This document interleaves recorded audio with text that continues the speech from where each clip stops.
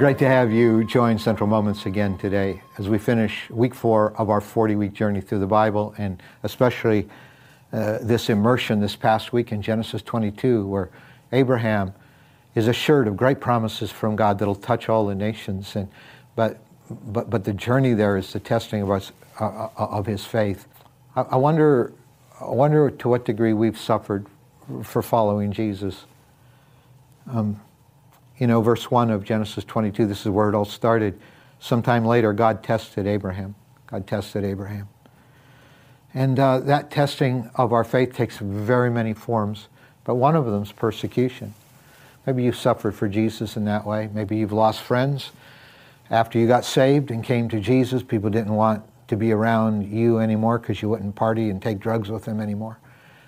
Maybe you've lost a job. I know people who've probably lost jobs because of their Christian faith.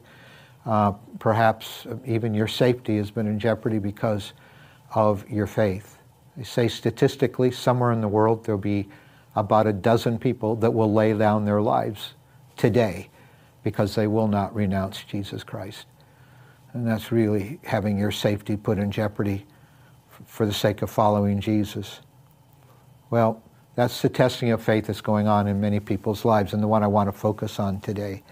In 1 Peter chapter 1 and verse 3, Peter says, "Praise to the God and Father of our Lord Jesus Christ. In His great mercy, He has given us new birth into a living hope through the resurrection of Jesus from the dead." That's a verse worth hanging the rest of your life on. Through new birth, He's giving us living hope through the power of Jesus' resurrection life working in us. But then he goes on to say in verse 6, in all this you greatly rejoice. I mean, who wouldn't rejoice over that? Even though now for a little while you may have had to suffer grief in all kinds of trials. So we go from the living hope to the resurrection of Jesus because we've been born again to, for a little while, suffering grief in all kinds of trials. It's this testing and trial that we've been looking at in Abraham's life this week, and here Peter writes many centuries later to Christians, to followers of Christ, saying, that's part of your journey as well. Verse 7 of 1 Peter 1, these trials have come so that the proven genuineness of your faith, of greater worth than gold, which perishes even though refined by fire, may result in praise, glory, and honor when Jesus is revealed. Jesus is refining all of our faith. He's testing us.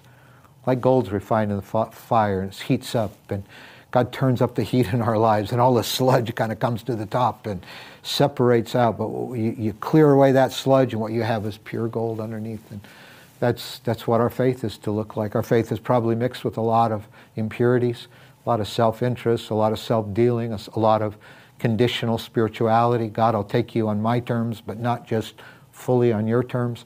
I mean, God just does all of this. And especially when we're threatened, especially when it costs us something to follow Jesus, as would be the case with the people that Peter is writing to. He said, right now you're suffering all kinds of grief in the form of trials right now, but it's proving the genuineness of your faith. And your faith is worth more than gold, refined gold. It results in the praise, glory, and honor when Jesus Christ is revealed. So I'd like you to pray with me for the suffering church around the world today, and I'd like to pray for you for whatever it's costing you to follow Jesus. I thank you, Lord. I thank you for the trial of our faith. I pray that hesitatingly, because it's always when you turn the heat up, and it's always difficult. But Lord, I just want to pray with all those watching for our brothers and sisters in Christ who today are laying their lives down for you. Others are in prison and being tortured for the sake of Christ.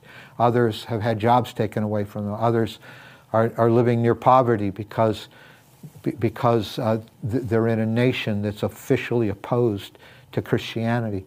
My God, we just pray in Jesus' name for strength for them. Strength not only to survive, but strength to prevail, strength to witness to others and to be your church. We pray that humbly because some of us aren't needing to pay that kind of price. But we do pray whatever point Lord, is needing to be refined in our lives. Wherever faith in us is mixed with sludge and impurity and self-interest and lack of dependence on you, I pray that, Lord, cautiously but boldly, we pray that you'll purify our faith until it's to the praise of your glory. Hallelujah. And when you come again, we're found faithful to you. Thank you, Jesus, for this. We bless you in your name. Amen.